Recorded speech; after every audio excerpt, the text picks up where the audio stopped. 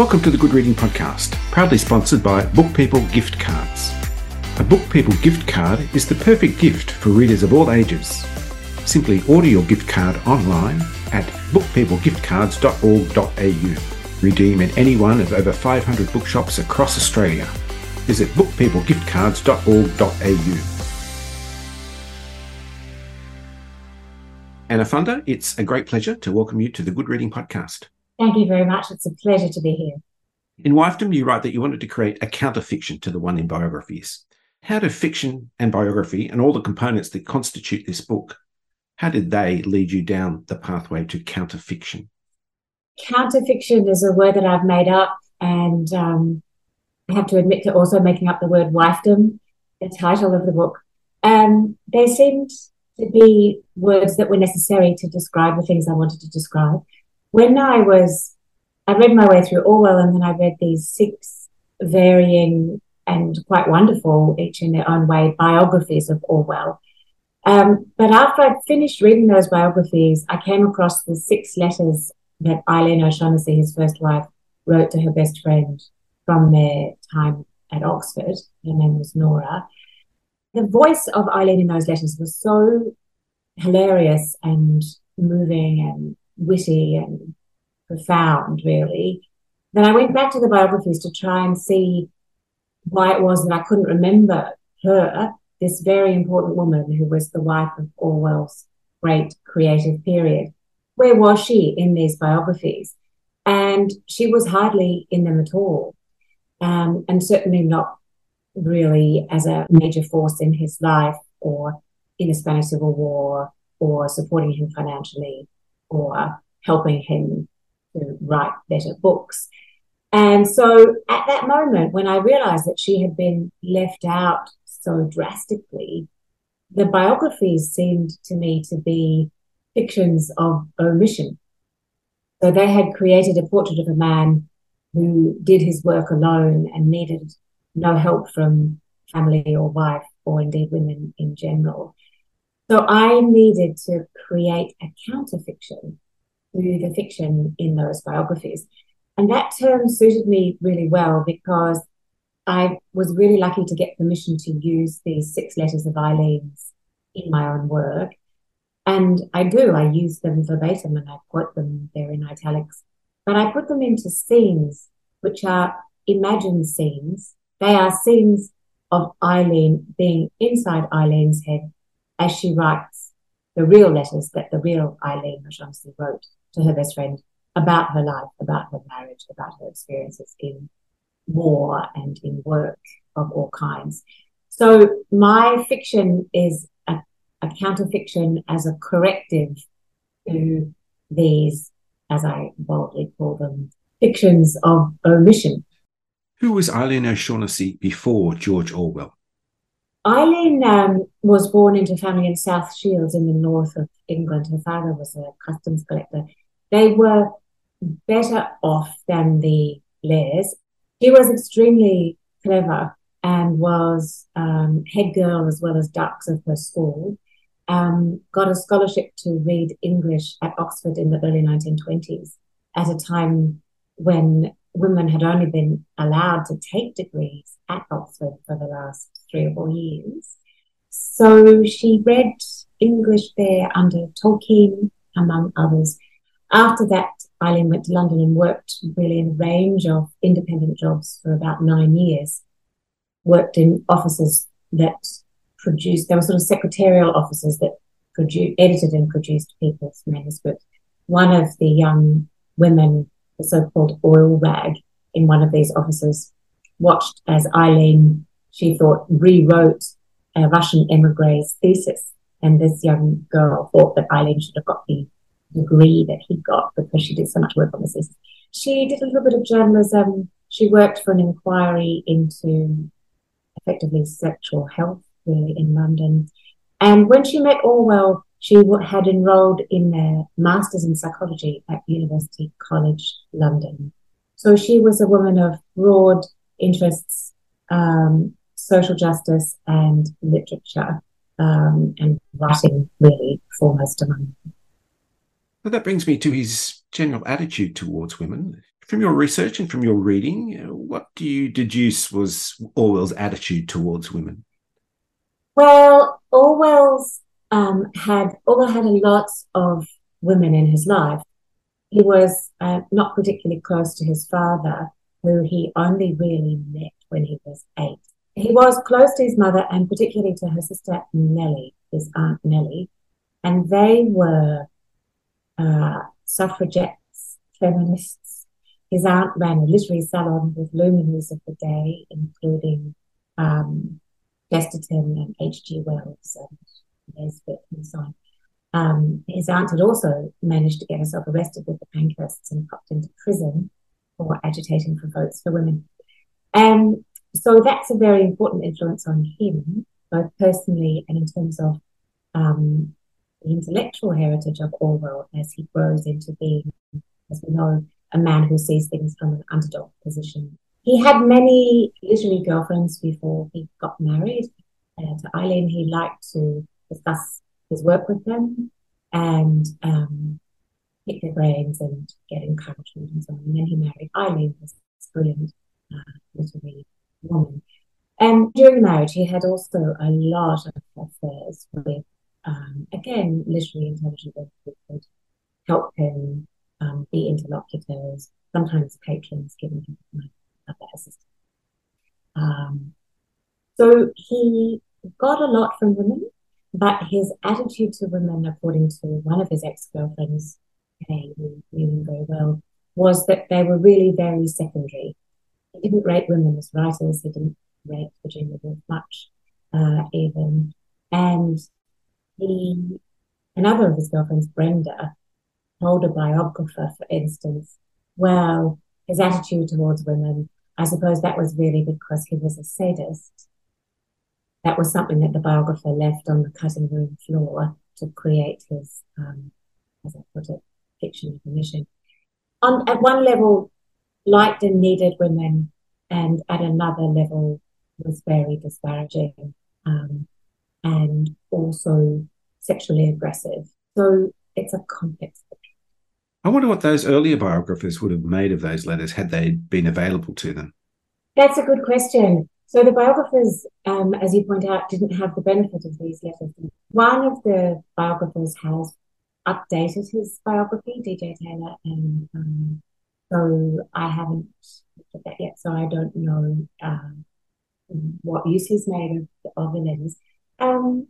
There were other materials that were available to be found, and they could have made a much more vivid and interesting, important portrait of Eileen in their biographies, had they wanted to. So, for instance, Eileen's role in the Spanish Civil War was covered up really by Orwell himself in Homage to Catalonia. But Eileen worked in the political office of the party George was fighting for, and the boss there, an American economist called Charles Orr, left a vivid and admiring portrait of her at work in the headquarters of the party during the war. So that was available, and they don't use that. Instead, saying they don't really mention her work during the Spanish Civil War, and say things like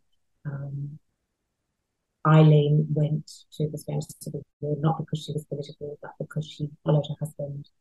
She lived in Barcelona, had a volunteer's post with the ILP, and spent her time procuring for him chocolates, cigars, and margarine and other treats to send to the front when she could.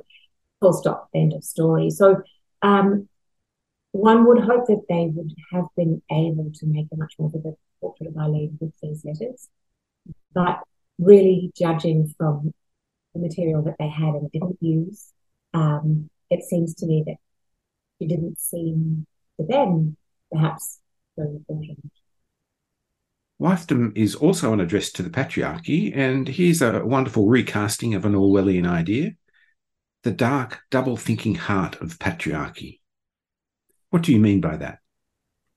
Well, doublethink, I really was interested in this idea because Many people have asked me, do I still admire Orwell? Do I still want to read him and his work? And the answer is yes. Maybe not immediately because I'm coming out of a long Orwell phase, but I do think that some of his essays and his two major novels, the best ones, Animal Farm, which was written with a lot of input from Eileen and has her voice all over it, and 1984, which was written after the relationship was over, are very important and continue to be important today. They're taught in many schools. My kids have all had them on their curriculum. We live in an age of rising authoritarianism and also of blanket surveillance. So an analysis of how power or a revolution might happen when powerful are corrupted by their own power, like Animal Farm, or the surveillance state at constant war with two other power blocks in 1984, are very relevant. In 1984, Orwell explores the idea of doublethink, which he says is, this is in the character of Winston Smith, the ability to hold two things in mind at the same time. And one of them has to be just below the level of consciousness, because if it rose to the level of consciousness, it would bring with it a feeling of guilt. So that applies to the patriarchy in the sense that patriarchy is a system that we all live in. As far as we know on the planet, there is no place that is not organized along patriarchal lines, meaning that to describe it in very broad brush strokes, men are central to the society, have most of the power and the money and the leisure time, and women are support staff or crew, as it were. And to imagine that all animals are equal, or that we all have equal human rights as we would like to, in a world in which that is patently not the case because this patriarchal power system exists, you have to engage in double think. So you have to say we are all equal, but you know that women are not equal in terms of the gender pay gap or lifetime earnings, or in other countries much more extreme things. And you have to keep that knowledge of women's lesser rights below the level of consciousness, because if it rose to the level of consciousness, it would, in Orwell's words, bring with it a feeling of guilt. And this is how Orwell's insight and his coining of the term doublethink proves the usefulness of his work today, for instance, to me, when I examine not just his work, but our contemporary world. This book is very detailed. I wondered, did you feel that you had to be forensic in the sense that you were looking back at biographies that were probably widely accepted and overturning many of the ideas and the concepts behind them? Did you feel that you had to be doubly sure because what you're proposing might, for example, be disputed? Yes, I was completely terrified for a long time. And my husband, Greg, said to me, what is it with you? First you take on the Stasi, then you take on the Nazis, and now patriarchy. Are you done? By the way, I think I probably am done. But I think if you're going to do that also with a figure as important and as wonderful and as revered as Orwell, you really have to get it right. So I was reading their biographies, and then I was going to their sources in their footnotes and reading them and seeing what and who had been left out. Some extreme things happened, such as Eileen writing to a friend that George, he called him George as he wanted, George has a remarkable political simplicity. One of the biographers, Sir Bernard Crick, simply changed that so that he has Eileen saying that George has a remarkable political sympathy.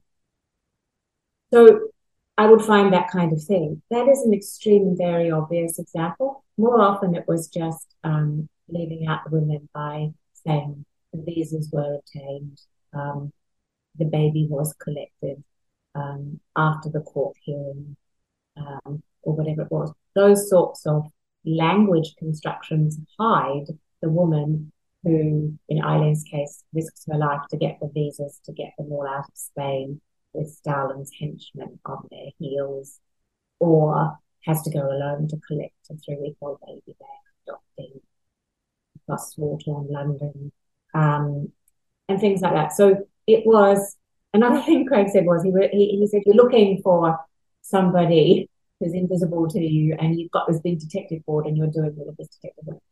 So I would hope that that reads pretty lightly in the actual text. But if anybody is interested in factual underpinnings, there are no numbers on the texts, but there are 40 pages of endnotes which refer to each page of the book, so that you can see where, who said what, which biographer I'm quoting, and all sorts of other details, like the poem that Eileen wrote before she met George, which was called End of the Century 1984, in which she imagined a dystopian future of telepathy and mind control. So the full text of that poem, for instance, is in the endnotes if anybody's interested. So I did. I felt that I had to do a lot of kind of painstaking research, and that I really had to get it right. And part of that is probably just from having taken on such a large figure and such a large topic. And the other reason is I didn't want to get things wrong.